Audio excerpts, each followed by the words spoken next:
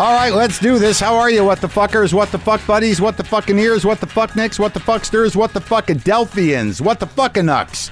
I'm Marc Maron. This is WTF. I sound very clear to myself right now. I sound very clear. Welcome to the show. Today on the show, McCaughan from Merge Records, the label, the long enduring and amazing indie record label. Also, one of the founding members of the band Superchunk, still cranking out the rock and roll, will be talking to me momentarily. Also, a little drop-in chat with Carol Leifer, the comedian and writer, about her new book, How to Succeed in Business Without Really Crying. So sort of a double header today. And I wanted to do a little business. I know it's Labor Day. A lot of you guys and gals aren't going to... It's so funny because I throw in the gals because I realize I use guys as a general thing. Like, hey, you guys, like everybody. That's men and women included. But then when I say, all right, you guys, there's part of me that goes, what about the ladies? All right, you guys and gals. I know it's Labor Day. You're probably going to listen to this at your leisure. It's going to be a little stilted because you're probably enjoying a barbecue or not really appreciating what Labor Day really means, but nonetheless, perhaps enjoying some free time, getting caught up on some shit, eating some food with the family, perhaps having another day of drinking, perhaps having another day of recovering from drinking, but nonetheless, you'll get to this eventually. And I wanted to give you a heads up on some of the dates I have coming up because I just added a bunch of, some of you people who are in LA or visiting LA enjoyed coming to my Trippany House residency shows, which is it's a pretty low price ticket. It's pretty under the radar. I only tell you guys about it. I'll tweet about it a bit, but it's me just working out stuff and polishing some stuff and trying to find some new stuff. But as I head towards the tour next spring, and also towards some of the dates I have coming up at the in the New York Comedy Festival. I haven't been in New York in a couple of years, and I'm going to be there on November 7th. They just added another show at the Skirball Center at NYU. So I'm going to be doing 2 shows there, and I want it to be tight as fuck. I have this fantasy that I'm going to be tight as fuck. Yeah. I have this fantasy that my next special is going to be called Marc Maron Structured Surprised. But I wouldn't count on that. But nonetheless, some of you came to the Trippany House shows before and saw me work on some stuff. I'm going to be working on that stuff and I'm sure some new stuff. But those dates at the Trippany House are September 16th, 23rd, and 30th, and October 14th and 21st. If you go to WTF Pod and go to the calendar, you can get that. Get a link to those tickets. They're usually a cheap ticket. I do it for a benefit for the theater. Also, this Friday, September 5th, I'll be at the Nevada City Film Festival doing some shows. Or a show. I'm not even clear if I'm doing 1 or 2, but I should know that. And then the oddball dates still are coming up. And also we got the Los Angeles Podcast Festival again this year on the 27th, which is my birthday. I'll be doing a live WTF, and there's a lot of stuff going on there at the LA Podcast Festival. You can sort of spend the weekend, get a package deal. And we got my podcast, More Stories with Jay Moore. Death Squad's going to be there. Never Not Funny with Jimmy Pardo. Risk with Kevin Allison. Jonah Radio with Jonah Ray. The Dollop with Dave Anthony and Gareth Reynolds. Improv for Humans with Matt Bester. The Todd Glass Show. The Dana Gould Hour. All going to be at LA Podfest. That's September 26th through 28th at the Sofitel Hotel in Beverly Hills. You could go to lapodfest.com. And it's a fun weekend. Everyone had a blast last year. So, all right, so that's a little business out of the way before I get to Carol Leifer. I have this weird relationship, as many of you know, with this deaf black cat that comes around. And I don't know, I hadn't seen, like, my schedule had gotten sort of erratic, and he's a real wild little fucker, and he's always sort of scraggly looking. And I hadn't seen him in 3 weeks, and I just assume, my assumption, being, somewhat a realist, but also... a bit of a worrier and full of panic is that, if I don't see him, I just feel like he's probably been taken by the wild and has met some violent and lonely animal end. And then he shows up and he's looking good, folks. And quite honestly, as I've shared with you before, it bothers me that he refuses to fully acknowledge that I am important in his life.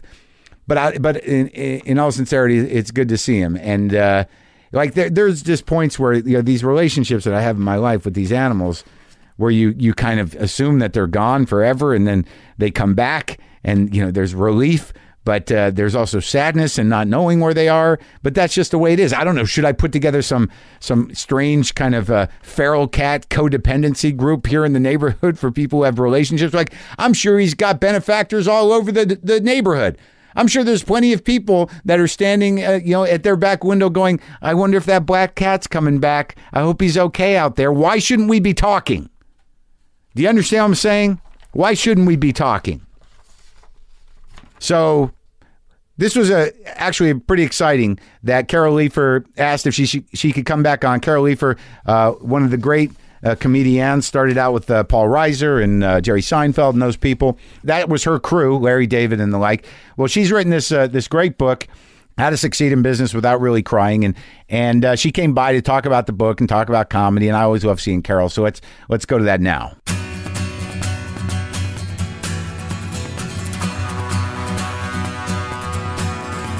Carol Leifer is back. She's back in my garage because she has this amazing book. It's a memoir, but it actually does serve as sort of an advice book. Yes. How to succeed in business without really crying. Lessons from a life in comedy. But it is a memoir, and I'm surprised that I think people who want to do this should read it. Yes, absolutely. Oh, absolutely. I'm really overwhelmed by the response. Really? What's happening? Well, I got great response to my first book, but this book, I'm getting so many messages from people that are like, thank you for writing this. It's really given me a roadmap of what I want to do. Sometimes they're like, I'm not even in show business and it's helping me, and thank you. And I wish you had written this, 10 years ago. Yeah. And that really is nice. Yeah. Well, I mean, it's one of these jobs where a lot of people who want to do these kind of things, these kind of jobs, think like it's ridiculous, it's not practical. But I think the book speaks a lot to knowing what you want to do, figuring out how to do it, and following your heart and doing it. Absolutely. And comedy's rough, but anything's rough if it's off. But where is there job security anymore? There is none. Right. And when you have a passion for something, you just have to go for it. And I talk a lot about tenacity and stick-to-itiveness because I've been doing stand-up since I was in college. I mean, that's how long I've been doing this. There's pictures of you in there, just like little Carol on stage with the appropriate hair for the time. Right. Yeah. But when there's those pictures of you and Reiser and Jerry Seinfeld in his first apartment, that's crazy. I know. I can't, it's so weird to picture just a bunch of Jewish kids. Yeah. Trying to figure out how to do stand-up in New York City, because I was one of them. Yeah. Never changes. I know, and I always feel like if I hadn't met Paul in college, because we were in the same theater group together, I don't know if I would have found the road to stand-up, because he was the person who told me, there are these comedy clubs in Manhattan, and told me about auditioning and all that. And I always felt like you need that person who kind of brings you into the fold, or else how do you find it? It's funny. He was the first guy that I ever asked how to do stand-up. Really? I don't know if I told you that. No. He was, I was in college, and Diner was already out, and I had gone to the comic strip when I was in New York City. I was come down from Boston, and I saw Paul Reiser sitting in one of those booths. And I'm like, oh my God, that's Paul Reiser, and I was excited. And I went up to him and I'm like, Mr. Reiser, I really want to do stand up. I mean, how do I get started? And he looks at me and he just says, well, you just got to do it. That's right. That's right. That was it. Yeah. That was it.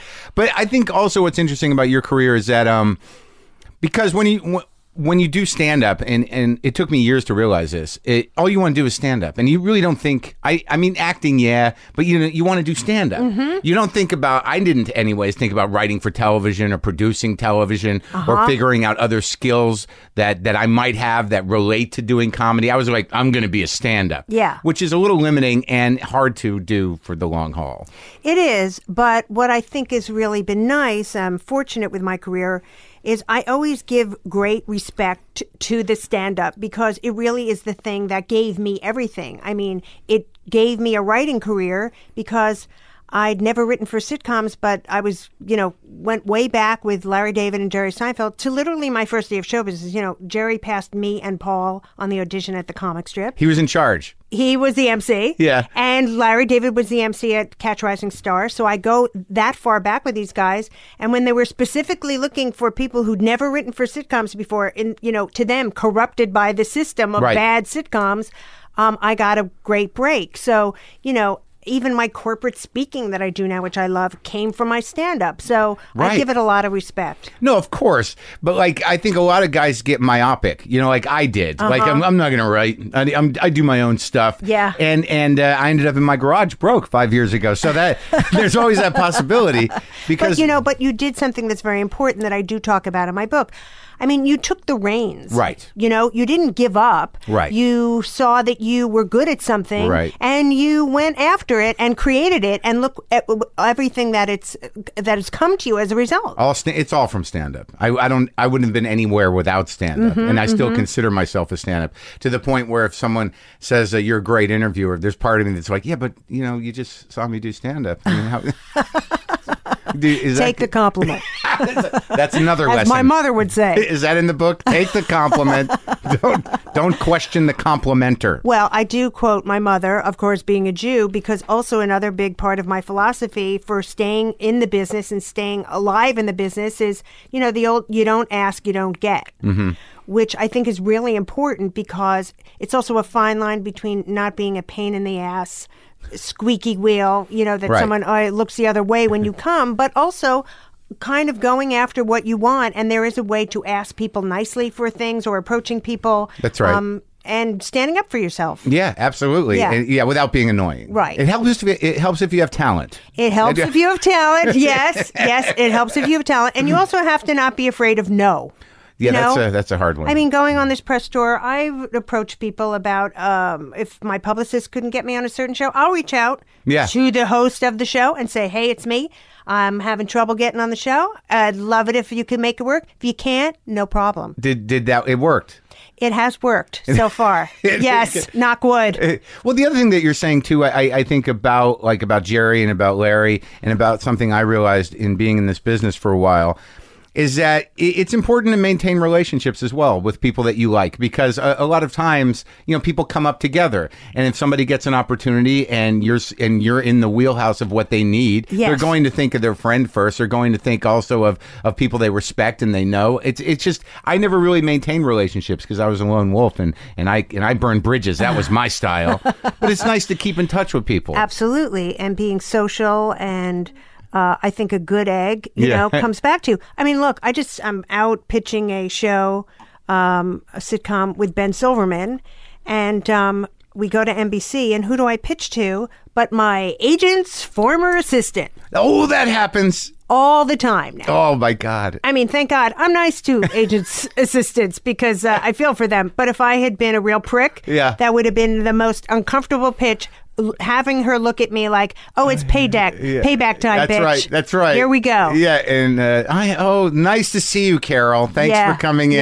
Bye. I'm going to take your pitch, and then I'm going to pass on it, fucker. How about that? Exactly. Yeah, that was for the chop. Let's go. Get my agent on the phone. I've been that guy. I never did it right. So I think I should read this book more thoroughly.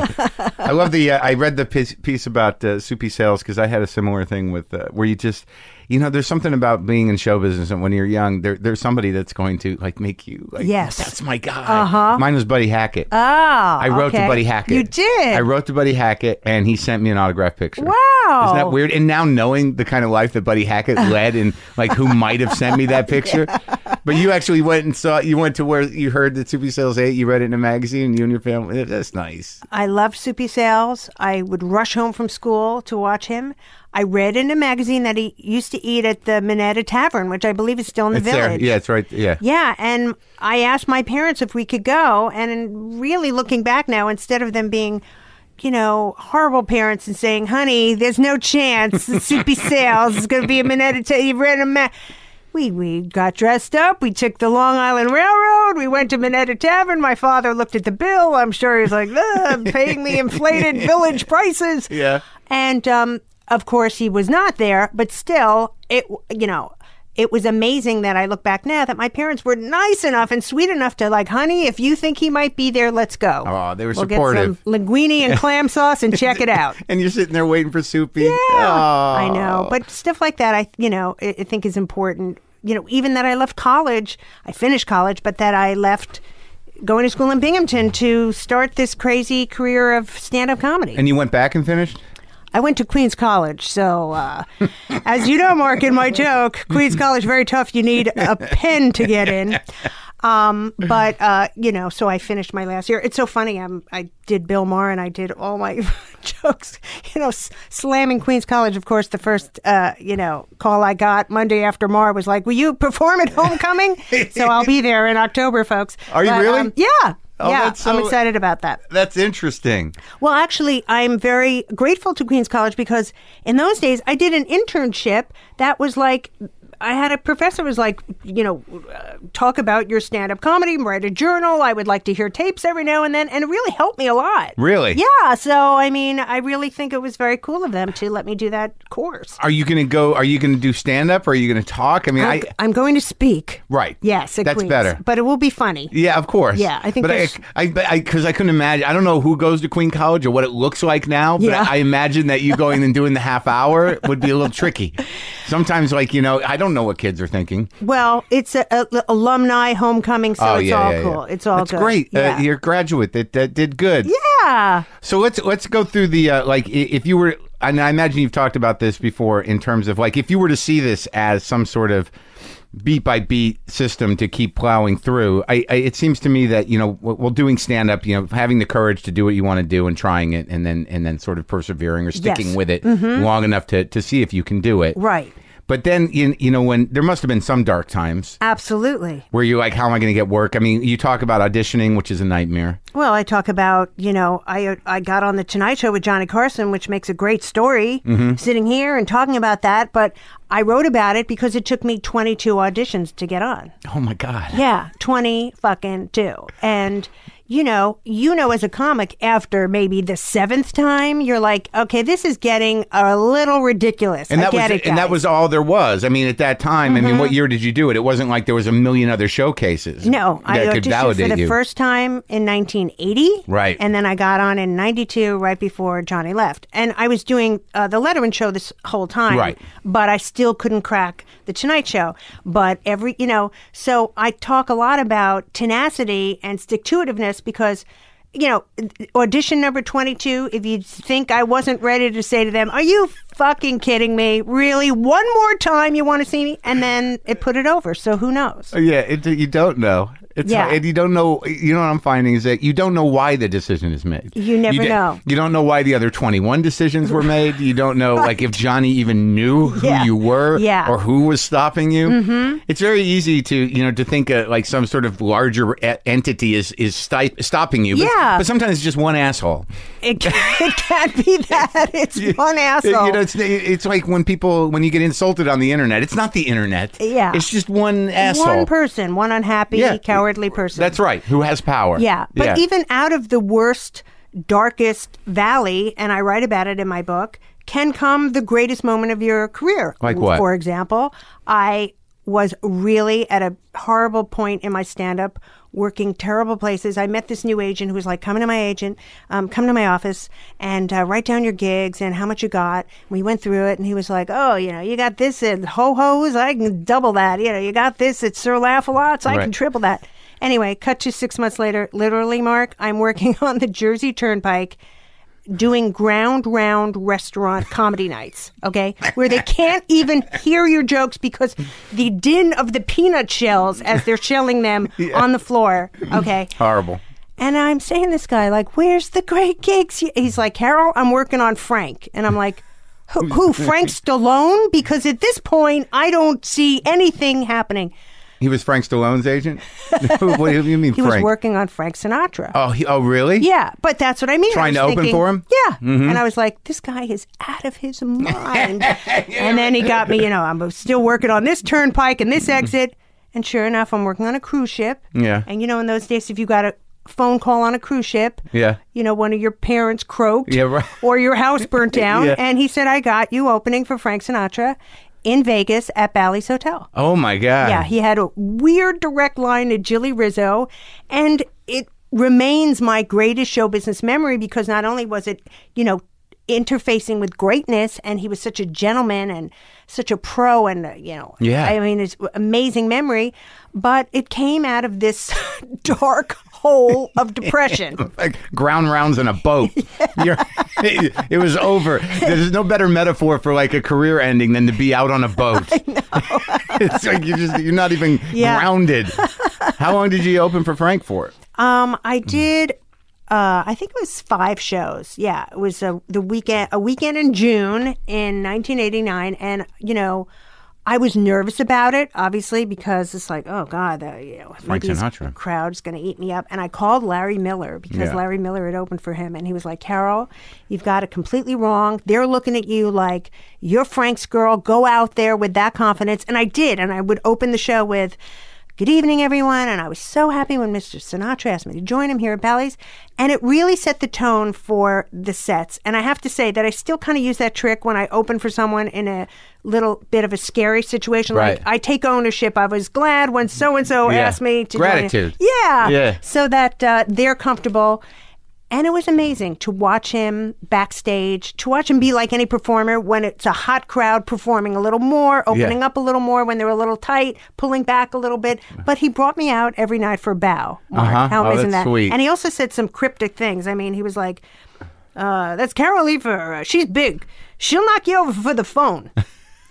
Okay. She'll knock you over for the phone? Yeah. I still do not know what he meant, but thank you for the compliment, Mrs. Sinatra. And then one time he said, there's Carol Leifer. Wish my mother had been that funny. I wouldn't have had to work so hard. The summer wind came right in there. And then he started. What? Did you think, is this Buddha? Do I have to decode this? What does it mean? I can't. Well, I think that's also an amazing thing about this business that I've talked to a lot of people, but no one's really talk about it. But I talk about it where you're with another entertainer, where these are guys you grew up, you came up with, like Bill and Larry and Paul and Jerry, who are, huge acts now. But there is something amazing just knowing that we're just people. Mm-hmm. And then that moment where you're all waiting to go on stage in a big venue or you're at someone else's show. Right. And that guy, just a guy. And then he's out there in front of like thousands of people. Yeah. And it's like, there's something so magic about it. I can't even explain it. It's wild, isn't it? Yeah, because I'll sit next to people, like if I do a live show, or even if you do Conan or any of those shows, or Letterman, this is just a guy. Yeah. And then I don't know what it is. I still can't understand the magic of it. I mean, it just comes from time, but it's so cool to be in show business sometimes. It really is. Especially when you're standing right backstage and you're just watching the transition cool. from like, whoever you're standing there with, or even if it's you, they bring the person up. Yeah. And it's just like, it's show business. I know. You gotta love show business. But I talk a lot too about the camaraderie among comics, which there is and built in. I talk about this story where I went to do this corporate gig, and I came by myself, like I'm sure you do without your agent or manager, and show up. And I see the mic on stage and the stand, and then I'm like looking for the follow spot. And I say to the tech guy, like, excuse me, I'm the act, and I don't see the follow spot. And he looks at me like, oh, sorry, Cher, we don't have your spotlight. And I'm looking at him like, no, you understand, it's kind of important when you do a show in a dark room that you have a spotlight. He's like, well, we don't have it. So I'm like, all right, great. I'm going to, start to think, all right, I'll figure out how to do this now. Joan Rivers comes in because she was going to bring me on just for 5 minutes. Yeah. It was so perfect, Marc, because she walks into the room, she sees me, says hello, she looks around, she goes, where's her follow spot? The tech guy's face fell, and she's like, are you kidding me? You don't have a follow spot even for me up there to bring her on? She did 10 minutes before she brought me on of like, if you are not nice to this Carol Leifer, I'm going to kill you guys because this is so unprofessional. It was the greatest thing. Yeah, it validated. And only another comic understands. That's right. And one with a little juice. Exactly. Who doesn't have anything to lose. It's nice when they come to your defense. Right, you said it. But that's another thing I shared, something Jerry Seinfeld told me. There's not just one thing. Right, exactly. Like when I had my sitcom, All Right Already, on the WB, the day before, the day of the shooting, that we were going to shoot it that night, the taping, Jerry came by. He could see I was a wreck. And he was like, Carol, there's not just one thing. And I was like, you're bumming me out, okay? Because I'm going to be taping my pilot. Who's like, I don't mean it that way. It's like, look at it as another day in the career of Carol Leifer, because there'll be many more days like this and many more nights. It's not the one thing that's going to catapult you. That's it. That's that thing. Like, this is not, your life goes on. Mm-hmm. And same thing. Focus on your work. Focus on what you're doing. Give a great performance tonight. Yeah. But it ain't the be-all, end-all. Right. So at this point in your career, I mean, you've been a stand-up, you've had your own show, you've written on other shows, you've written for the Oscars, you've done all this stuff. You have a life. You're respected. Yes. You're doing corporate events. You're a writer. I mean, and I don't know that you would have imagined at the beginning, like where you're like, I just want to be a comic, that, you know, the way your life has gone. Yeah. No, it's really nice. And what I do really love about it is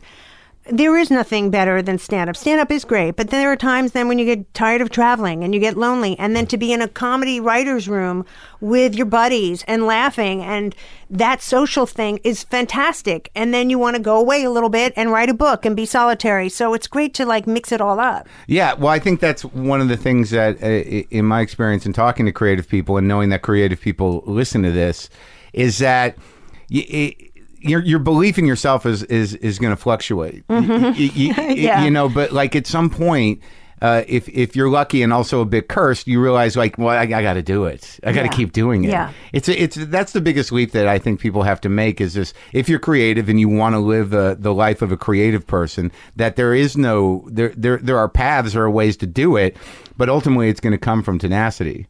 Absolutely. One way or the other. Yes. Whether you end up being the biggest stand-up in the world, you end up being a writer, whatever it's going to be, if you have a talent and you can figure out what the fuck it is, figure out how it can apply to whatever it is you want to do. Right. And sometimes you have to make compromises. But absolutely. Yeah, but there's nothing wrong with making compromises if you're still honoring what you want to do. Yeah. And I mean, all those, you know, there are still those, you know, it's not just one thing. Examples every day. I mean, with my book, I knew the New York Times was going to, you know, review me. And then, you know, that's the sleepless night. Like, what if New York Times hates my book, you know? And then you get obsessed about it. And thank God they love my book. Oh, good. You know, but that, even if they didn't, it's like life goes on, you know, you move forward. But there's always those things, and you control what you want to control and can control, and you screw the rest. That's because right. You know, that will eat you up. And don't let it crush you if you're disappointed. And yes, exactly. Disappointment's part of life. And especially in this business, I mean, it's minimum daily requirement. Always. Yeah. It's like you know, there's it's just one of those things where you always assume that the people that you're jealous of or the things that you want that other people have. There's this weird idea that like, well, they've got it made, and then you know you get to meet them and you're like, no, they're not that happy.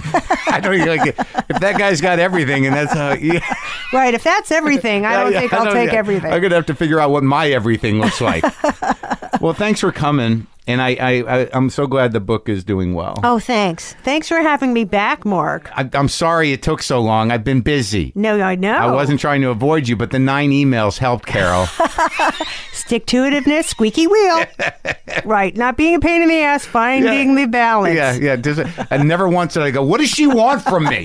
All right. Just have her over. When to schedule it. It's always good to see you. Love you.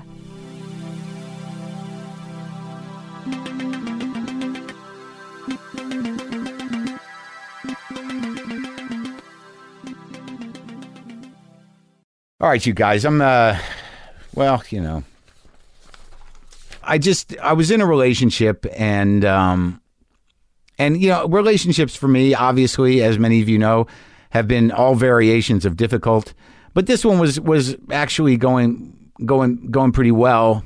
And, you know, and I've been, you know, quite honestly, and I don't know if you've noticed this, but you're my audience, and I've been keeping my private life private, you know, for a change, so I can actually have a private life. And I'm sorry to cut you folks out of the loop, but I was finding that it put an added strain on the situation when I invite a few 100,000 people into the room as a second and third and 300th set of ears.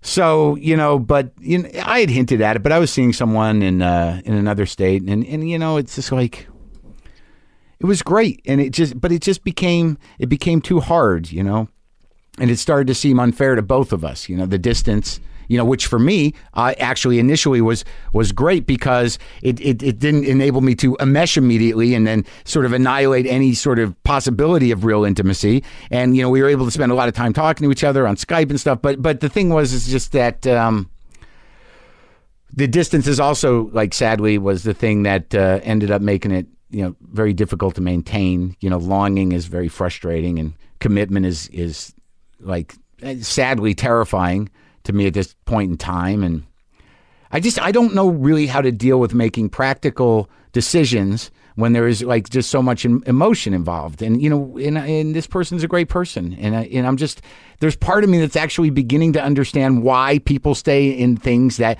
may not be that good or great, or just decide to be alone, because the pain of beginning and ending things is fucking awful. And it's wearing my heart down.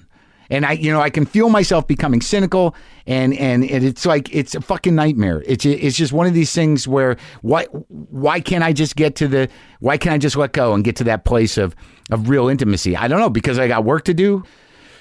I don't know, man. I think I'm just going to pull back and try to figure out what I really want. How would that be? It's not bad to be alone, right? As long as you're not lonely, right? I mean, I don't know. You know what? I'll ask my cats. Yeah, that's good. That's what I'll do. I'll ask my cats. It's okay, you guys, right? We're okay. You know what? I'll ask Deaf Black Cat when he comes back around. How would that be if he comes back around? See, there's no shortage of longing, and ever. But so I'm a little heavy-hearted. I imagine some of you can read that. Some of my more perceptive things. But look, I'll talk to my cats about it, and everything will be all right. So I'm happy to have Mac McCaughan here today. He he was there, man. Years ago, I lived with a dude in Boston that was running his own label called Vanishing Point Records. His name was Stan Monroe. He's actually out in Carolina too, but he got out of the only band on his label was his band. And just what he went through to try to run a label, to get the vinyl out, and this was before it was easy to work on the internet. Just, boxes and boxes of records of a band that nobody heard of, trying to fucking get some traction. I mean, it is a massive undertaking, and it's pretty fascinating that not only has Mac sustained Merge Records, but sort of adjusted it with time to the market and to the needs of artists, but he's also, been putting out records with Superchunk forever. So, we're going to have a conversation about that. It's really a conversation I've not had on the show. The conversation about running a label. Let's go to that now.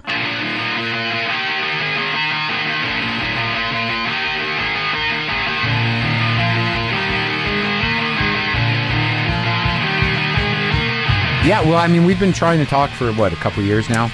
I'm not even sure how the relationship began. Of course it began because I was a fan. And knew that you liked music, and I think maybe got in touch to see if we could send you some. Yeah, you sent me some, and then you did some ads. Well, Superchunk, your band, has been one of those ever-present bands. It's one of those bands that started at the time where everything where punk was sort of evolving into this other thing, and then there was always a Superchunk album, always. How many albums are there? Seriously, I think there's. You think? I think this there's is your band. I know. It's funny because I tried to come up with this number for my kids the other day because they're like, "Dad, how many albums do you have?"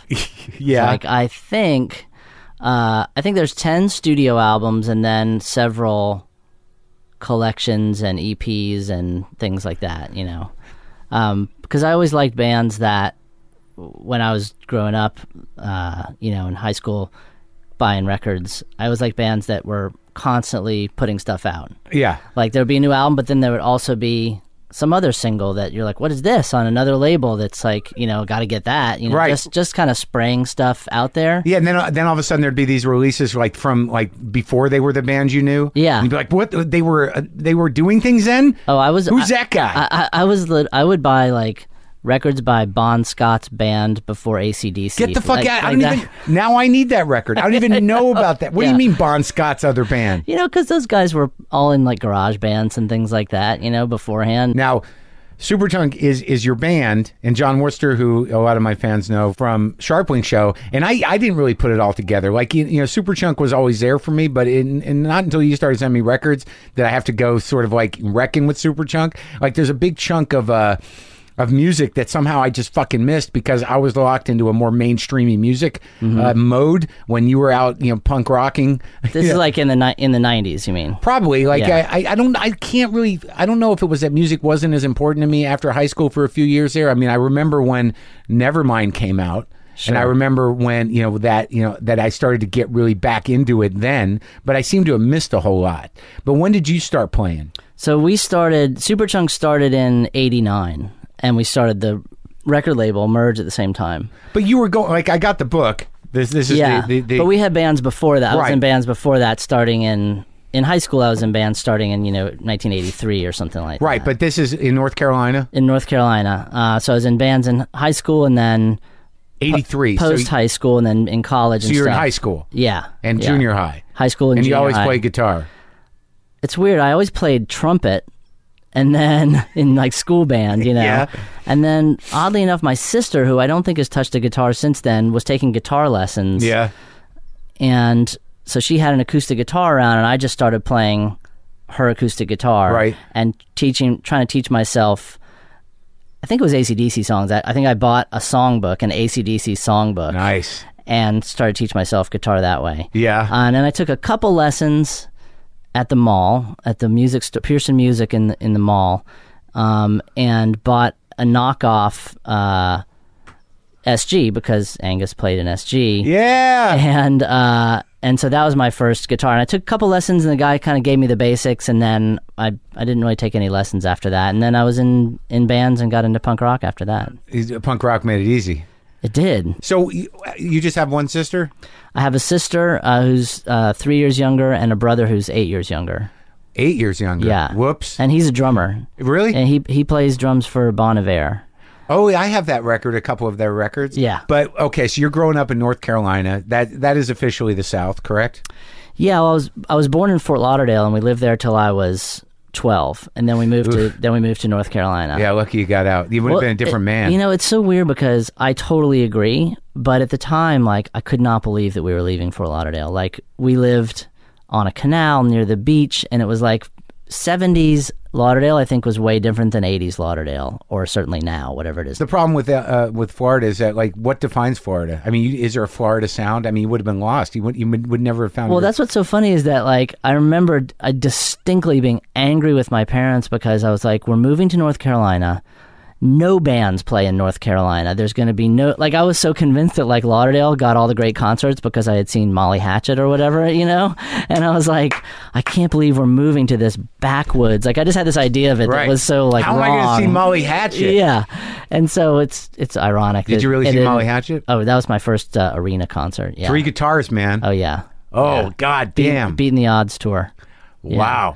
And so, right, so, like, I was really bummed because, like, here, like, we live by the water, and, like, Florida, my grandparents were from there, my dad was from there, my mom, like, they're all from Florida, and so, like, I had this it's very imprinted on me, even though I recognize what's weird and terrible about Florida, but at the time, like, I loved it so much and didn't want to leave. Of course, as you say, like, oh my God, I'm so lucky that I didn't end up trying to be in a punk rock band in Florida. Yeah. I'm sure there were some great ones then, but in the early 80s, North Carolina and the South, like, was kind of an awesome place to be for music, it turns out, which there's no way I knew that. What kind of business was your dad in that he's moving around? My dad is a lawyer, and he had a firm with my grandfather in Fort Lauderdale. Yeah. And then when my dad was, I guess he would have been 40, he had a stroke. Yeah.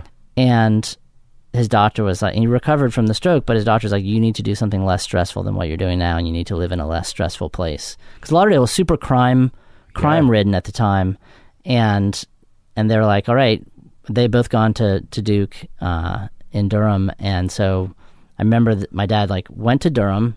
They both went to Duke? They both went to Duke, and so my dad took a trip to Durham. This is when we're still living in Lauderdale. He got a job at Duke, bought a house. Just all in like a week, and then and then there was not a time when you could like, hey, let me text you that picture of the house I'm going to buy or whatever. He just like did it. Came back. What a man does. He's like, we're moving. Yeah. It's all set. It's all set. At decided. At least in my memory, that's how it happened. Like, I mean, obviously, I was not consulted as a 12-year-old. So we moved to North Carolina. Yeah, but I find that Florida still kind of like looms large. Really, in my even mind now? in a weird way. Yeah. Do you go there?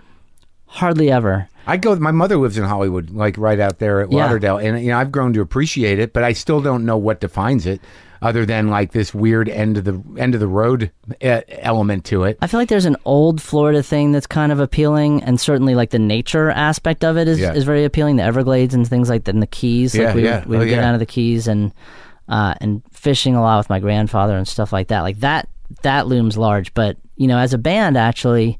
we've had some great shows in Florida, and a lot of bands don't go there because either they don't think it's going to be good, or because it really adds like a week onto any tour that you're doing. Florida, to go down there, to really do it, you got to go down. Right. And it takes a while, but if I've found that if you do spend the time, like, people will reward you for that. Like they're like, you came here, all right, we're here for you. Like the next time you come, like, we'll come see you again. Well, yeah, because I don't think it's like, I never get the feeling that there's a big market for my comedy down there, but they do come out, a few people, and they'll come out again. But there's something very kind of homogenized about Florida in its Florida-ness. Yes. Like, you feel that people that may be like-minded to you or I are either kids or they're stuck there for some reason.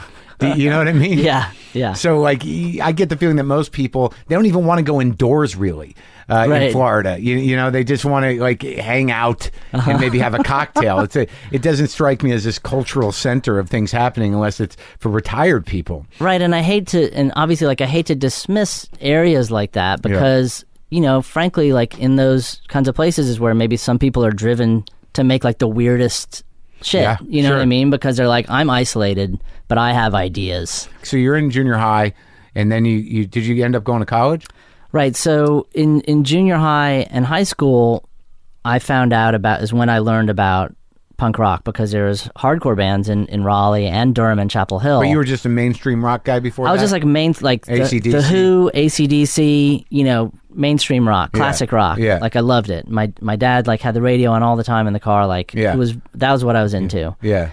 And then, but there's college radio stations, and I heard punk rock on there, as well as weirder, like, 80s things, like Dream Syndicate or bands like that. Dream Syndicate. Yeah, stuff like that. Rain Parade. Days of Ronnie and Roses. The thing is, like, when you tried to go see a band like the Meat Puppets, for instance, I tried to sneak in to see the Meat Puppets on their... Because you were a kid. Yeah, but I couldn't... I tried, couldn't get in. The guy from the Meat Puppet, there's a... Which guy? There's a club Kirk? in... I think it was Kirk. There's a club in Chapel Hill called the Cat's Cradle. It's still there, but this is, like, in a different location. Yeah. It's pretty small, maybe held, like, 250 people. Yeah. And so any band that you heard on college radio, if they're playing in town, that's probably where they were playing. And so Meat Puppets were playing. It's Meat Puppets 2 tour. And I'm like, I'm just going to go. I would try the dumbest idea. It's like, I'm just going to get in there so early that they won't notice. I'll sleep over. Yeah, I'll just like be in there during sound check and just kind of like shrink back in a booth. I'll go in when they make the keg delivery. So I'm hanging out outside and I was like, I really like your band, but I can't go to the show tonight because I'm not old enough. The guy's like, here, take this guitar. Like, hands me the guitar case. He's like, just walk in behind me. I'm like, this is not going to work. I'm going to try it. Yeah. Walking in, like, I feel a hand on my shoulder as soon as I walk past the guy at the door, Billy. And is he still there? He's still there. And of course he knew that I was, 15 or whatever. And but I was like, it was so cool that they tried to get me in, you know. But anyway, so like, but at hardcore shows, they were all ages shows. And so that was the first bands I could really go see without my parents. Yeah. Was like punk rock bands. Yeah. And that was such a huge thing for, I think, anyone growing up in that era who got into punk rock. Who'd you see? Well, there's a local band called Corrosion of Conformity. Yeah. Still exists. And, no. Yeah, and they were not only big in North Carolina, but they became big around the country. And so even when I moved to New York, they would play CBs and sell it out. But do they still live in North Carolina? They do. They do. Yeah. And so there's a band called COC. They were kind of the biggest local band. Then, lots of touring punk bands would come through, obviously, like Suicidal Tendencies, Agent Orange, it's like West Coast bands, Bad Brains, like, Descendants, Black Flag, like all these bands would come through, and it was always an all ages show. So you could see all this stuff, and it was very like empowering, not only to be able to go to see bands by yourself with your friends, without your parents, but also just to see these people that weren't much older than you. You're like, oh, I could do that. Yeah. And I want to do that. And just knocking it out. I mean, it's so smart that they did it all ages. It's interesting because I never really thought about it that way, that the independent spirit of punk rock was completely driven by kids, both playing and saying like, fuck, we don't need to adhere to club standards. We don't need to try to get booked even. All we got to do is have someone hook us up with a fucking place that can hold 100 people and do it. Yeah. And so people would put on shows and, like where were the shows? Like skate rinks and, Mason halls? It's funny. There's a skating rink. There was? Yeah. There's a skating rink in Raleigh that had hardcore shows. There's a couple clubs that would do all ages shows and just not sell alcohol. During the day? During the day. There was one of my favorite shows I ever saw was the Minutemen and with a band called Honor Roll that's from Richmond. Virginia. You saw the Minutemen. I saw the Minutemen in a church basement in Durham, this church called St. Joseph's Church. Wow, must have been after the AA meeting. And it was like, I mean, I think it's a little too dingy even have an AA meeting in there. It was like it was an unfinished basement, let's say. But there was a stage in there, and they would have hardcore shows there, and it was incredible just to see this stuff that was like blowing your mind up close. And these were powerhouse fucking musicians. Yeah. I mean, the Minutemen were powerful, man. Oh yeah, and they were pretty well known already at that time. That was on the Double Nickels on the Dime tour, and so getting to see that stuff in like the most random places just made you think like anyone can do anything. Like if I can see the Minutemen in a church basement, anything can happen. You know what I mean? Yeah. Well, how did those? How did were they able to make money or just get by? I'm sure there were promoters that didn't do right by the bands, but I think for the most part, you're doing a door deal. Right. A kid's putting on the show. Right. He goes, I'm going to charge $5, and if 200 people come, you get $1,000 or whatever. I mean, I think a lot of times, they would just get most of the door. Bands would get most of the door. So if no one comes, you're kind of screwed. But if people come, you get paid. And me can get gas, yeah, food. I mean, I think it was probably pretty different than the idea of like someone actually getting a guarantee. Right. Of a certain amount of money. Well, yeah, you're just sort of winging it. And I don't even know how people fucking communicated. You had to set this tour up and trust people. Like, because there was no real internet, right? No. So there's not even fax machines at this point. Yeah, you're just making phone calls and some kid's like, yeah, it's cool. Here's the address. Well, it was... So you don't know what the fuck you're even driving into. It was amazing to get a copy of Maximum Rock and Roll, which is like a, hardcore fanzine. Yeah. Printed on newsprint. And in the back, there was scene reports. And so, like, anyone, like, you could just write a scene report about your town. Yeah. And they publish it, like, scene report for Raleigh, Descendants came through and played an amazing show. My band Bloodmobile opened. We were awesome. I mean, just kind of like that kind of thing was great. And so, and you'd see that, like, in other towns, like, oh my gosh, like, look at what all these people are doing in these other towns. We could do that here. But also, I think that there was a lot of contacts. Like, if you want to book a show in North Carolina, call this guy. And so bands would just do that. And all based on Maxim. Yeah, all on Maximum Rock and Roll, like Maximum Rock and Roll. Maximum Rock and Roll. You find out anything you need in the back of Maximum Rock and Roll at that time. It was incredible, and so people get famous. Like promoters, like you'd be like, oh, you're going to do a show in Philly. Obviously, you're going to do it with this guy, like the guy who does all the Philly shows, right? And so that's how the network was created. Now, as a guy that stayed in the business and actually found success in a label, I mean, how many of those guys, like on the promoter level or on the musician level, actually continued to build into an empire or into a sort of remain in the business? I mean, that's a good question, but a lot of the people that, I mean, look, we just played at Coachella, which is a festival that's put on by Golden Voice, at least partially by Golden Voice, which is an LA organization that puts on shows. They have been around since the punk era doing stuff, and now they're putting on the biggest festival in North America, music festival, you know what I mean? And so I do find that, I mean, it's interesting that you asked that question, because I do find that when I think about who I work with and I think about their connections to that era, I go like, they are from that. Like so many people do still work in music from that era. Who started out maybe putting on all ages shows. It always fascinates me, especially people on the other side of the business and the business I'm in, is that as an artist, you don't fucking know what's going to happen to you. You don't know if you're going to nail it. You don't know if you're going to lose. Because as you get older, and you know this as well as I do, people who chose the lives that we have chosen, a lot of people get lost. Yeah. A lot of people disappear. A lot of it gets sad. But the guys on the other side of the business, what you start to realize about them is like, they had a fucking plan from day one. Our plan was like, we're going to rock, or I'm going to be a great comedian, but they're like, I'm going to build this out, I'm going to have an empire. But who plans that? Who do you think has that plan? They do? I think some people have foresight, especially people who who understand that the nature of that business. I mean, I think some people luck into it, but I also think like those are the guys, like I never thought about making money. I just assumed it would come. But the dudes that think about making money, that's what they want to do. They want to make money. But I always had the feeling that if we thought about that, we would definitely not make money. In fact, we would probably just make some terrible decisions, right? But when you're a promoter, all you're thinking about is making money. Right, but I think the important thing is that guys that started out booking all ages shows or booking punk shows in their hometowns, they weren't thinking about money then. And by the time they did think about money, they were far enough into it that maybe they had taken something with them from that time period of like, this is how you treat people. I feel like one thing that I really like about having been in a band for so long is that you collect these memories or images of people that you associate with certain clubs like that Yeah. in the network around the clubs that you played over and over again, whether it's like First Avenue in Minneapolis or Great American Music Hall or in San Francisco, like it's places all over that you just end up playing over and over again, kind of, and you just have like a comfort level there. There might be things you hate about those places or that you love about them, but you're just kind of like, we know how this works. Yeah. You know what I mean? Like you just get kind of used to doing this thing, and even though like now, like we don't tour nearly as much as we used to, we hardly tour at all compared to how much we used to tour.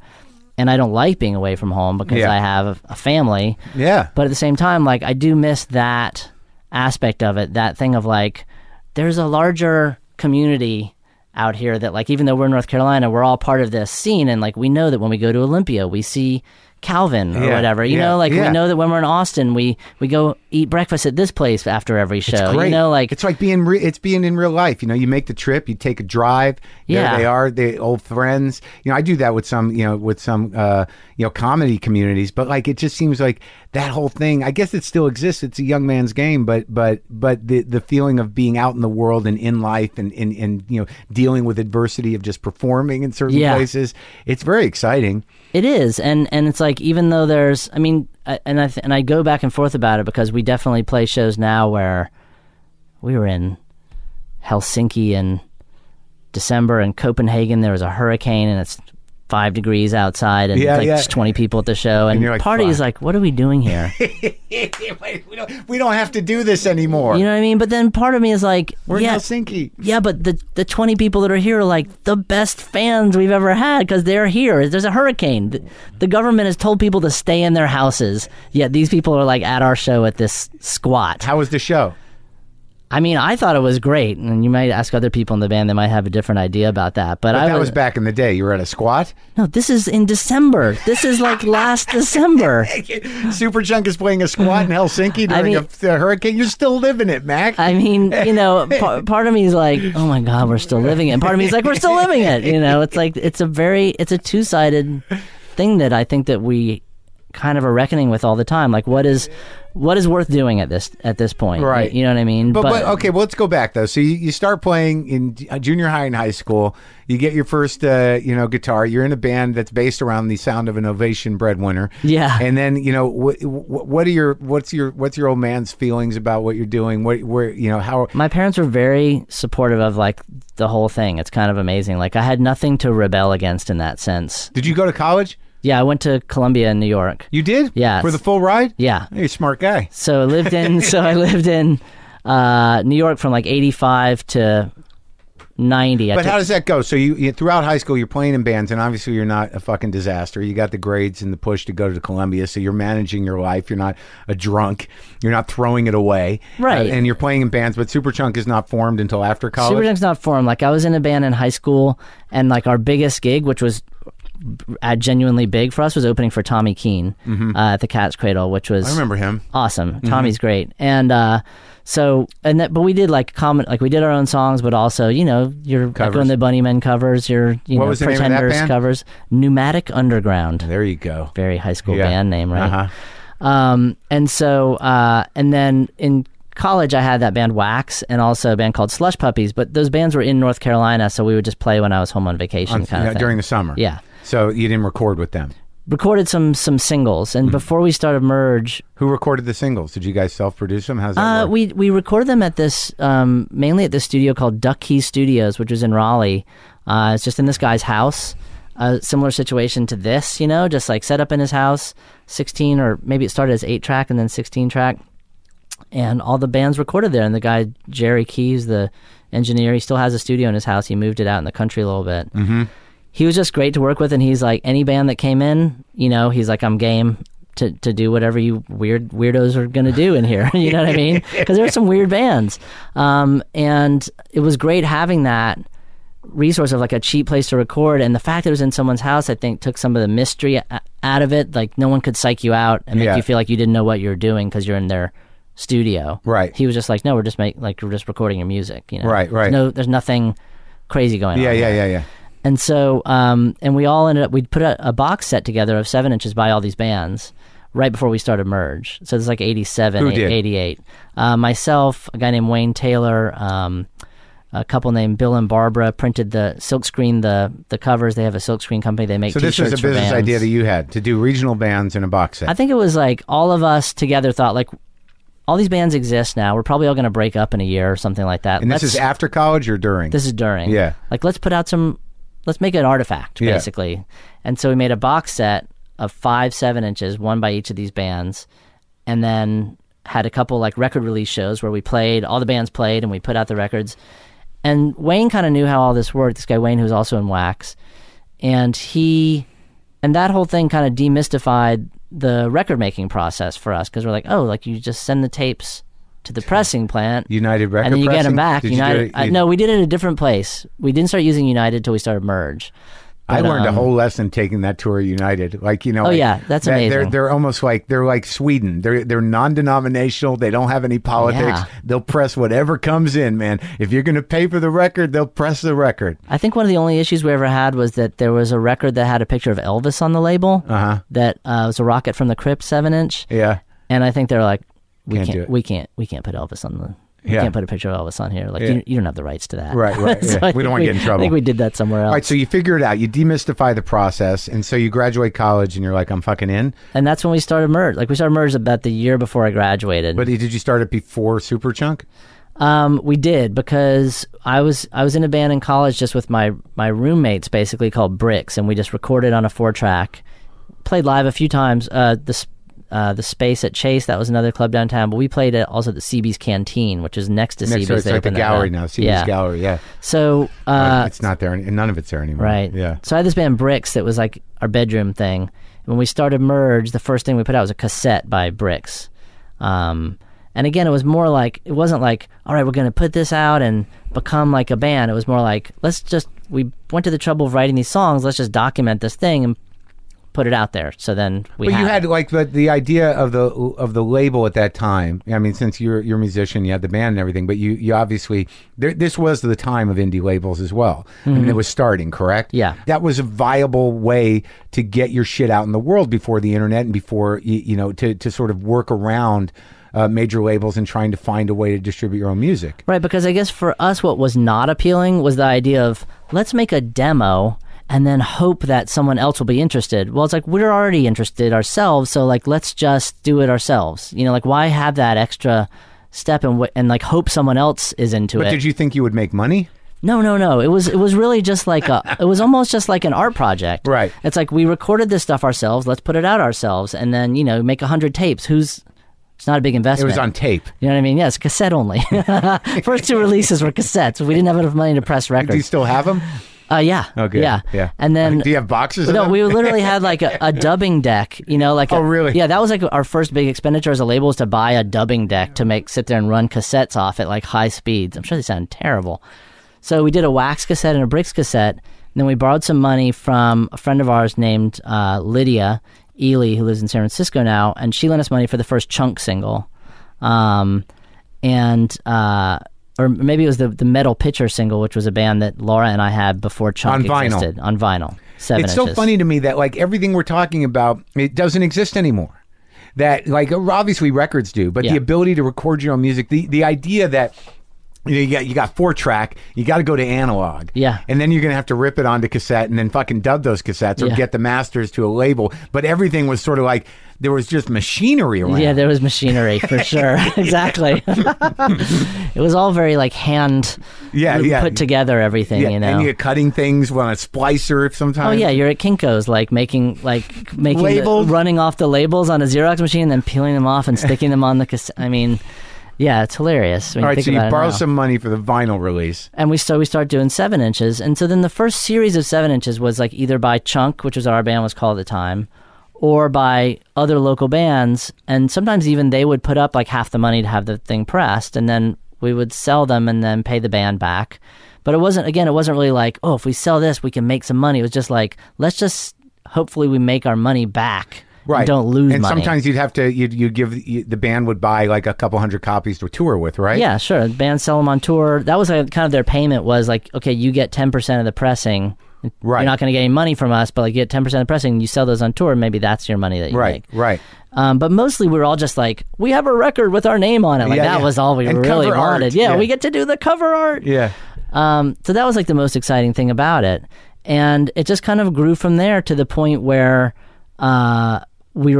we could sell enough to make enough to press the next thing we were doing. And at the time, I mean, this is one thing that's really different from now. At the time, if you put out a 7-inch that was good and got reviewed in a few fanzines and played on a few college radio stations, you could get noticed. Right. In a way. Like, we did our first Superchunk tour with 2 7-inches out. Now, like, you put out 2 7-inches, I don't know how anyone hears about that. Right. You know, because there's just so much stuff. Always a lot of stuff you gotta wade through. Yeah, and I feel like at the time it was a little bit easier. Smaller world. It was a smaller world, and even though there's a lot more record stores, those record stores had, you know, people would actually like look through the 7-inches and see what the new 7-inches were. And now what was the shift in the name from Chunk to Superchunk? Well, there's a band in New York, kind of a Knitting Factory associated band called Chunk. Right. Sam Bennett is like a percussionist, and he had this band called Chunk. And around the time we were talking to Gerard Cosley about signing to Matador, he said, you know, there's this band called Chunk in New York already. I said, and we were like, oh, he's like, well, he said, I can ask them if you can also use the name because you're so different. It's not, right. That's more of like an improv thing, and you guys are a rock band. And he came back and said, no, he says you can't use it. Right. So we had to just come up with something, and it's really hard to come up with band names. So why were you meeting with Matador if you were self-releasing? Because all we could do was singles. Like, all we could afford to do was singles, and we wanted to put out an album. So in our mind, like, we can't do an album. Like, that's like making CDs and LPs and cassettes, and like, you know, the infrastructure, the business infrastructure was not something you guys had in mind. We just didn't have it. But we also knew that we loved Homestead, where Gerard had been. And remember Homestead. And we wanted to be on his label. Matador is a big label. Yeah, we were. I mean, at the time, it was Gerard and Chris and maybe 1 or 2 other people, and because Gerard was just starting it after leaving Homestead. You know, I mean, it obviously became like an amazing label. Well, that's interesting because those, you know, like between Pavement and Guided by Voices and you guys, there was, you know, that was. It's interesting that it all evolved out of this punk rock sensibility, but it sort of redefined what became alternative rock, I guess, and which was really more pop driven than punk. Yeah, I think that one thing that we had always, I mean, we talked about Husker Du. I mean, Husker Du is like a punk band that had very melodic songs, right? And like that combination was always kind of what appealed to me anyway. Like Buzzcocks, right? Husker Du. Like, I certainly liked stuff that was purely loud and fast, and you know, just goes by in a blinding second without any melody in particular, but I really latched on to those bands. I mean, a band like Dinosaur Jr. is like so melodic. It's like all melodies. The guitar solos are melodies. The vocals are melodies. It's like, it's all beautiful. It's like someone said, hey, there are minor chords. You know? Yeah. I mean, it's just like... We can get past 3 chords. We can add a couple. Well, it's real songs, you know? And I think that's what has allowed us to still exist as a band, even, is that we were based on songs more than like a sound or anything else, you know. All right, so you signed, how many records you do at Matador? So we did 3 records with Matador, and then that built your following. And that built our following, and by that point, Merge had also grown to a point where we could do full lengths on Merge. We Merge started working with a label in Chicago called Touch and Go, and they kind of gave us the infrastructure to do full length records. And so we started doing, obviously, our own records, but also a band called Polvo from North Carolina was one of the first full lengths we did. Magnetic Fields from Boston was one of the first full lengths we did. Band called Lamb Chop from Nashville. And we even started working with bands from overseas, like the 3Ds from New Zealand. Like, once you can do full length albums, then it opens you up to being able to say to a band, like, we can really put out your record, and not just do your single. And what did you do for distribution? So we had, so Touch and Go was a distributor. Okay. And they would, so it was like a manufacturing distribution deal, basically. And who was producing the records? The bands, always. It's all self-produced. Yeah. And so, I mean, that's one thing that we've always kind of left, I mean, that's what I always assumed, that's how I always assumed things worked in punk rock, was that, like, you're the band, like, you make the decisions, like, you know what I mean? So, like, if we love your band, it's because we like your ideas, so like, why would we then say you should really work with so and so to make this next record? You know, right, because then you're a suit. Yeah, exactly. Right. So the bands would generally just turn in their record when it was done. Be like, here's our record. They'd go record it on their own. Yeah. Right. Yeah. And it just started like that. And then, like once you end up working with a few great bands, then you have a good reputation because people are like, I love magnetic fields. I'd like to work with those people. But I think that we still saw Superchunk as like our job. Right. I mean, that's like our main thing. Sure. Yeah. You're a rock band. Yeah, we're touring, 3 or 4 months out of the year, probably, sometimes maybe more, and making records like at a pretty rapid pace that eventually slowed down in the late 90s just because I think we just got burnt out on that cycle. Yeah. Yeah. Well, I mean, you did a bunch of records and you're getting older. Yeah. And Worcester's running around playing for everybody. That's right. John has like a multifaceted career in music, comedy, writing, you know what I mean? Acting. And you've known him forever? I've known John, I think I met John, I've known John's brother for longer than I've known John's older brother, Lane. But John I met through Lane, but also through friends in Chapel Hill. And when I saw his band play at one point, he was playing with a band called the Accelerators. And so I'd seen him play drums. And then when things didn't seem to be working out with Chuck, our first drummer, after doing a couple albums and some good deal of touring, someone recommended John, and I was like, wow, like I've seen him play. He's awesome. Yeah. And so we got in touch, and I don't remember how many rehearsals we had before the first show that he played, but it was not very many. And so that was, I guess, 91, I think. So how does it become, because I feel, I mean, you guys are, it's like me in comedy. It's like that's where your heart is. That's what you came up in. But at some point, I have to imagine that the label became the bread and butter of how you were making a living. Yeah, I mean, I think that Laura and I didn't pay ourselves from Merge until 8 or 9 years into the label existing. The bass player? Yeah. Were you guys romantically involved? We were when we started both those things, the band and the label. Uh-huh. How did that end? And so we were a couple. It ended protractedly, I would say. And so we were a couple until 93, I guess. That must have been crazy. It's kind of crazy, but it is also that thing of like, when you're on, obviously it seemed much more monumental then. Yeah. Even though now you think about it and it's like a 4 or 5 year period in your life is not such a big deal. But of course it was like a big deal, and we spent all our time around each other because we had the label and the band, you know what I mean? Yeah. Like we're not doing anything else. Yeah. Except being around each other.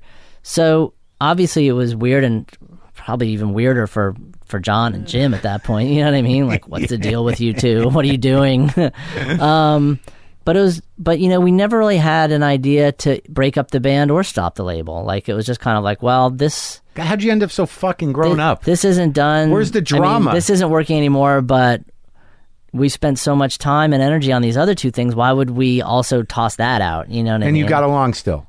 Well, I mean, that's... maybe not putting it a little bit more smoothly than it actually went for a while. But I mean, I think that we certainly get along now, and I think that even... Do your kids hang out with each other? Not all the time, but I mean, if we're all out at like a rock festival together outside, or like the farmer's market or something like that. Do they live in the neighborhood kind of deal? No, because Laura lives in Durham, and we live in Chapel Hill, so it's not like walking distance. And you married a famous chef. I did. Now I have to say, she was not famous when I married her, so I didn't marry her for her fame. Yeah, you weren't climbing by marrying a chef in North Carolina. Right. Okay. Right. Her restaurant's very good, by the way. Andrea's chef, and she has a great restaurant called Lantern. But in Chapel Hill, it's very good. In Chapel Hill, I'll plug her restaurant. I can vouch for the restaurant. All right, so here you are. We're no longer a couple, but we still have these two things that are both going pretty strong at that point. And so we just I would just say we just kind of plowed through. You know what I mean? And like, touring kind of sucked with the person that you just broke up with after going out with for 5 years. But again, we just kind of... I mean, one thing about touring is that you're already kind of like on everyone's nerves that's all around you. So it's just one more person to be on the nerves of, you know what I mean? So I've not talked to somebody who has a record label. So how do you, like, who were the original bands when you really sort of felt it was becoming a business and you were starting to make money? So you had Superchunk, and who else was on the label? So we're talking mid-90s, Polvo, Magnetic Fields, 3Ds. We did the first Corner Shop record, a band called Butter Glory. Yeah. Lamb Chop. Uh-huh. We eventually worked with Neutral Milk Hotel. That was, I think the first record was 96 maybe. I never got them. And they were great yesterday at Coachella, by the way. They were amazing. And the roster just kind of grew and grew. Beatnik Film Stars, a band from England that we worked with. So you're doing all right. Yeah. So the label's kind of growing, and a couple of things were kind of milestones for us. One was the Magnetic Fields record called 69 Love Songs, which was the kind of perfect thing he'd made great records before, but doing something that on kind of an audacious scale, literally like writing 69 love songs, which I think was supposed to be 100, and then he just shortened it to 69 because that seemed more doable somehow. Putting out a 3 CD box set of like all original songs was just like, it was like a news story for people. It was like a way to try to get their minds around this guy, Stephen Merritt, who's writing these incredible songs. And it's so solid for a record that has 69 songs on it. It's like you can actually just listen to it. You're not skipping over songs, right. You know what I mean? And that was, at that time, became like our biggest selling record. And I remember at the time he said, we want to be a box set. And together with Touch and Go, we kind of thought like, man, like, okay, we'll make like 2,000 of the box set because that's for like the hardcore fans. And other people are just going to want to buy like one, 2, or 3. Like they're not going to go all in. Right. But the box set just went crazy, and we couldn't make enough. And so, that thing ended up selling like over 100,000 copies. Wow. Yeah. Which for us at the time was like, again, like this is, I've always thought that like while we're in the music business, we're not really in like what people think of as the music business. Because for the music business at large, 100,000 records is not a lot of records. Right. But for us, it was like life-changing. Yeah. Like what the, you know, like crazy. Yeah. And so that was amazing for us. And then that followed soon after by Neutral Milk Hotel in the Aeroplane Over the Sea, which became a hugely important record for like a ton of people, and still is, as is evidenced by the touring that band can do now this many years later. But do you still have the rights to that record? Mm-hmm. Yeah. So you actually have, between some of the people that have evolved into larger bands, you still have some of that catalog. Yeah, and I feel like that is, again, kind of going, even though like none of these records are punk rock records, but going back to the idea of like, what did you learn from punk? Well, like treating people well that you work with, right? Not being an asshole, and the fact that like as someone in a band, like you value the artist that you're working with, and having been on record labels, what you do and don't want from a record label, right? As an artist, right? Yeah. You know how you want to be treated and how you don't want to be treated, and I think that leads to relationships that we have with artists where we're still working with them 20 years later, 30 years later. Unbelievable. So but after the success, what were the struggles in terms of like, well, was there conversations of, do we need a bigger distributor? Do we need to, partner up with the major label? I don't really know how that works because I know Matador now is part of Beggar's Group, and I don't even know how that kind of thing happens. That conversation kind of came at us from the other side, major labels coming to us saying like, hey, how can we work together? Right. And our attitude was always like, we can't work together because we've seen how that goes. and not to be a jerk about it, but I just mean like there was literally never a time when we were like, we need help or we need cash infusion. And you weren't greedy. Well, right. And also like, talk about like a fuck you to everyone that you've ever worked with. Like, oh, we signed to Merge and now we're on what label? Sony? Yeah. You know what I mean? So... Yeah. It really wasn't ever tempting, though. There was certainly, and the people that we were talking to were like very nice people were into music. It's not like you're just talking to someone who's like, I'm looking at your bottom line, seeing that we can make some money. Sure. Like they're into the bands. Right. But like, it just didn't make sense for us ever to do that. But all the bands were coming to you because they liked bands who were on the label primarily. I think that as the label gets bigger, obviously some people are just like, we've heard of Merge, like, Let's do it. Yeah. They're interested. Yeah. But that's always the weird thing about the artists, sort of like someone likes us. Right. Let them put the record out. They like us. I think that it did have a lot to do with it though, because I think that, even, Wynn from the Arcade Fire said that like, they were fans of the Magnetic Fields, Mike, you put out all the Arcade Fire records. Yeah. Those are big records. They are big records. They're our biggest records for sure. What about, and how you were with Spoon early on? Yeah, we did. Spoon was on Matador. Yeah. And then signed to a major label, which just decidedly did not go well for them. And then were dropped And then we started working with them right after that, and then we did their next. You did big records with them. Yeah. So was there ever a time where business wasn't good? Or from the mid-'90s, did it just kind of build out? It kind of built out, but there's obviously like mixed in, there's kind of just off years depending on what came out that year. And I think that one thing that we've always been good at, and caution is kind of like, that's really Laura's department, like being cautionary and conservative when it comes to spending money. Yeah. Or hiring or spending money on marketing or whatever, all the decisions you have to make, was that we've never been real crazy about that. We've never tried to grow too fast. Right. I mean, maybe we've actually grown too slow in some situations and not been able to keep up with stuff the way we could have been able to. But on the plus side, that means that like, if we do have a down year, we're kind of prepared for it because we've never gotten so big that like, oh my God, like if we don't sell this many, hemorrhaging money, we have to start firing people right. or something. You know what I mean? How big is the operation? I mean, believe me, I have that dream all the time that like that's going to happen, but knock on wood, so far, like it's grown at a pace that we can deal with. And how big's the operation now?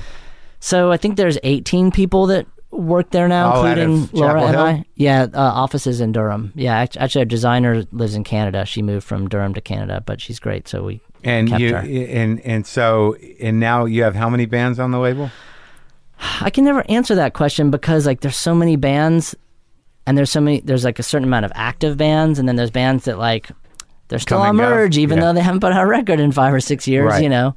And what's your relationship with them? Do you ever ask them, like, what's going on, fellas? We check in. Yeah, I mean, you know, it's like I got nothing. It's a wide variety of people that we work with. You know, like East River Pipe. I don't know if we've sent you any of that, if you've heard that, but it's a guy named Fred Cornog who lives in New Jersey.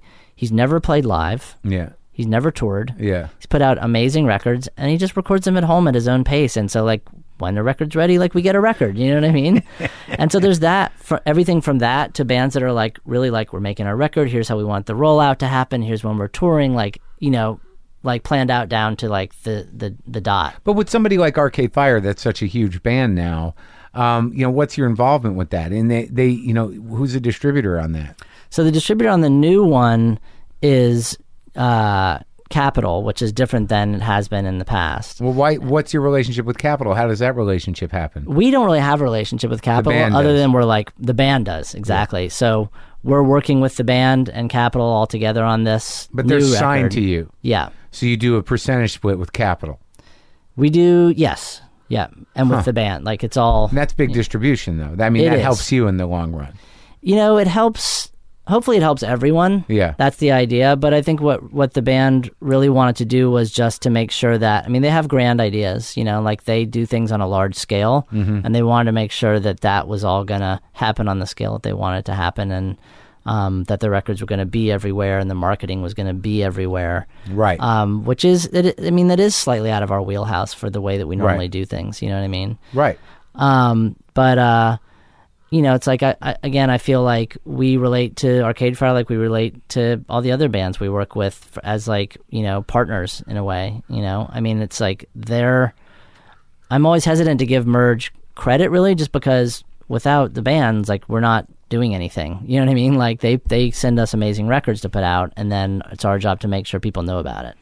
Okay, so you walked, you know, you came through my house. You see that I'm recently re-obsessed or more obsessed than I've ever been with vinyl. I mean, what is your relationship with actual vinyl records? Has that business changed now? I mean, is it really happening again? Are people buying records? Do you, how do you feel? Like, because I know a lot of your business has to be digital, but I mean, you send me records. What's your relationship with records? Well, it's funny because I always have to ask, I didn't have to ask you because I listen to your podcast, but mostly I have to ask someone like, hey, I want to send you some music. Like, how do you want it? Like CDs, LPs, or just a download? Some people are like, download's great. Yeah. But like I have, like my relationship with vinyl is kind of what it always has been, is like I buy a lot of it. I love listening to it. And I find that I become much more attached to any record that I get on vinyl than I ever do if I just... I mean, I use iTunes. I think it's a great service, actually. And we obviously sell a lot of records on iTunes. But I forget what I have in my computer. Like, I don't, you know what I mean? Oh, yeah, my hard drive full of shit that I never listened to. It's just in there somewhere. And I love my iPod for the convenience of it. But MP3s, frankly, do hurt my ears after a while. They do. They do. you have to readjust the vinyl because you like even listening to it, you're like, how come it's not as satisfying? It's because like digital music's like crack. I mean, you can just blast it out. It's all coming at the same fucking momentum. It's hyped up in this weird way. But like the nuance of listening to stuff on vinyl is like, oh, okay, it was smaller than that. And I feel like it's a time relationship because like if we would go downtown to get the new album by the fall, for instance. Yeah. Maybe you could afford to buy like 2 or 3 records. Yeah. You bring them back and you're like, that's what you're listening to for the next week. Right. Over and over again. Yeah.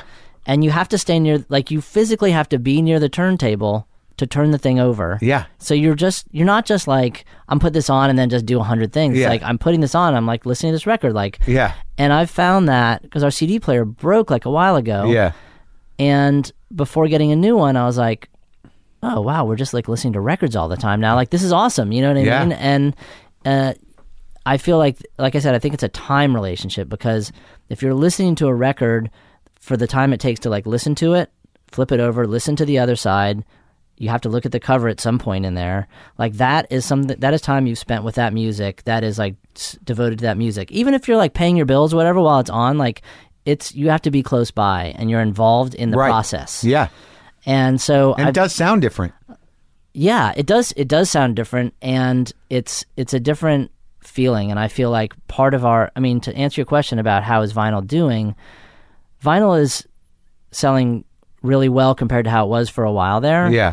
I think the new Superchunk record has sold maybe a third vinyl, a third CD, and a third digital. That's not necessarily typical for all the records we put out, but like, so vinyl is selling a lot more than it used to in the say late 90s, early 2000s, but it's not selling enough to replace all the people that aren't buying anything anymore. You know what I mean? So it's like, it's a two-edged sword. Everyone's like, vinyl's back. I'm like, it's back, but it's not back enough to save everything. You know what I mean? Yeah. So I feel like it's awesome in the sense that it's creating what's part of our thing that we have to do as a label, I think, is create a relationship between people and the music that they feel strongly about to the point where they don't feel like, I should just have this for free. Or like, this doesn't mean anything to me. Like, this means the same as like that coffee I just threw away. Right. Like, I feel like we have to create an emotional relationship for people between the music, or just give them the way to have that relationship. We can't create the relationship. Well, I mean, it's weird because you and I grew up with it. I mean, it's part of our DNA to buy records, and I got away from it obviously for years. But once it's back, it's back. It's hard to stop once it's back. Well, yeah, because you're looking at them like, oh, it's my records. Well, and now there's so many more things available now. It's like, yeah, I never really had a chance to buy an album of Nigerian disco from 1979, but now I can buy like 10 volumes of that if I want to. You know what I mean? Yeah. And so it's like, oh my God, like now there's too many things I want. And, right. But I guess my point is that like, I feel like the reason that it's back is both people like you and I that maybe stopped for a while and came back to it, but also people who never had that in the first place, and they're like, this is fun. It is. Like this is fun. And fun to look at records. And I think that Record Store Day is, again, I have conflicted feelings about it because it's once a year. Yeah. And everyone goes crazy about it. Right. Puts out really cool stuff. Yeah. And people stand in line starting at dawn or whatever. Yeah. But I'm just hoping like you people come back like every now and then, right? Or is it just this one like frenzy? Yeah. And then you're like, wow, I can't wait till next year. Yeah. You know what I mean? Which I don't know. That's not a solution. Well, I just like the barter element too. Is that like all those records that everybody stopped playing in the 90s through now are out in the world somewhere. So the interesting thing about going to used record stores and digging stuff up is like there's no shortage to it because you're looking at how many records were sold in the periods where records were sold. Many of them are gone or many of them are damaged, but there's still this never-ending ecosystem of boxes of fucking records that show up. And I love it. You know what I like finding is records that came out in the 80s that then people replaced on CD. They're like, I'm getting the CD of this, and traded in all their records in that whole wave of like everyone replacing their stuff on CDs because there's some stuff there that then maybe went out of print altogether. Right. That you can find those LPs that people traded in. Do you see a time where you're just going to be like, no, maybe we'll go out with Superchunk once or twice a year? I mean, I really go back and forth on that because if I'm not doing music, I start to go a little crazy. Like, I don't think I could just do the label. I don't think I could just do the business. Yeah. Like, I have a studio in my basement and like I'm writing songs all the time, and whether it ends up being a Superchunk record or not is whether I can kind of like rope everyone in. My thing was like, I would love to make another record with Superchunk. I think we all would on some level, maybe some more than others. maybe me the most. Yeah. But only do it if it's going to be awesome, because if someone waits 10 years and go like, oh, you made a record after 10 years and it's just not that good. Like, that would be the worst. But that one's well received. Oh, yeah. They've both been really well received, and it's very gratifying.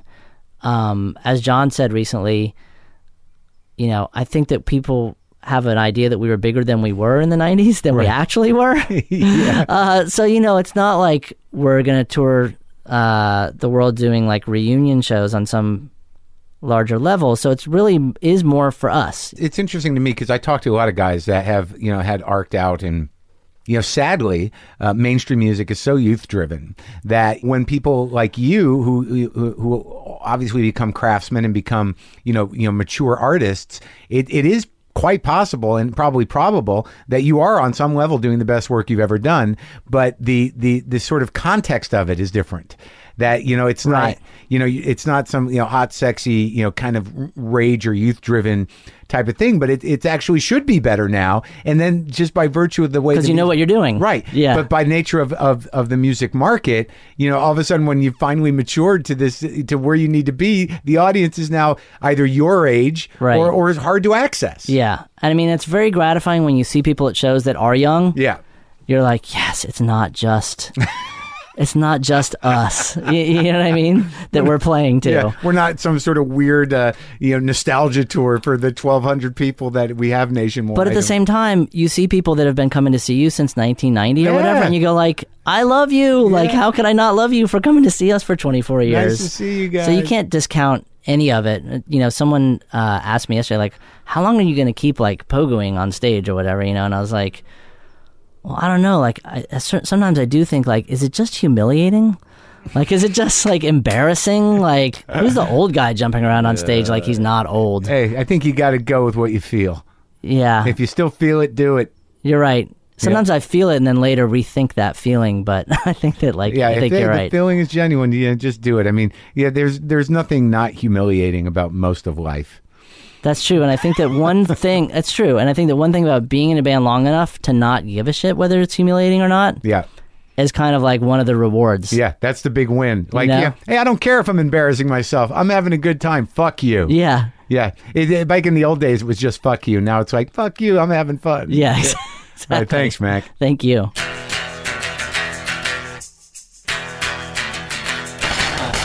That's it, folks. That's our show. I hope you enjoyed that. Carol Leifer, special guest. Mac McCaughan, good to talk music business for the first time, really.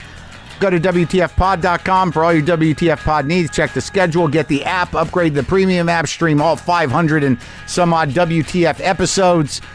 Oh, God, what else? What else? JustCoffee.coop, available at WTFpod.com. Get the WTF blend. I get a little on the back end there. Oh, my God. Check the calendar. Did I say that already? Got a lot of gigs coming up. I'm sweating here. I'm sweating in the garage. It's hot. Oh, my God. So much is going so well. But the personal stuff is so hard. Boomer lives!